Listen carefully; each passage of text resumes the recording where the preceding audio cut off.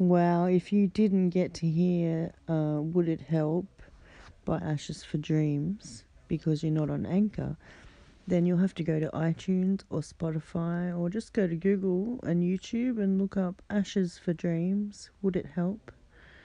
And they're Facebook friends of mine, Karen O'Mahony and Jam Brains. I can't remember the other guy's name. Oh my gosh, I know so many people on Facebook and their names all just blend into one.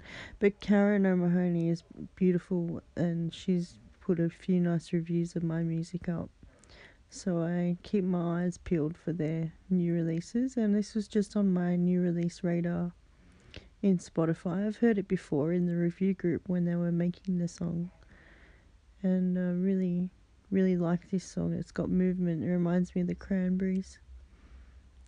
And Cranberries were one of my favourite bands growing up.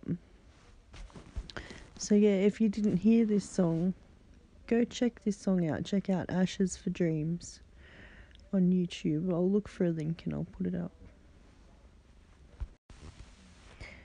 Yeah, I just went and watched the YouTube clip of Ashes for Dreams, and it's quite an interesting interpretive dance there in the video clip. So I'll post the link here for you guys and you can go check it out for yourself if you're not on Anchor and you didn't just hear this song, because I enjoyed it and you might enjoy it too. And I'm not sleepy yet. I want to talk to somebody. I wonder who's out there.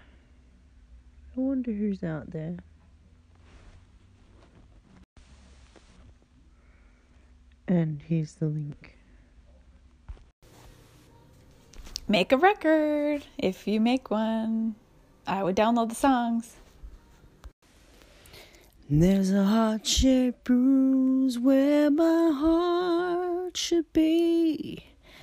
And there's a video clip that you've all gotta go and see.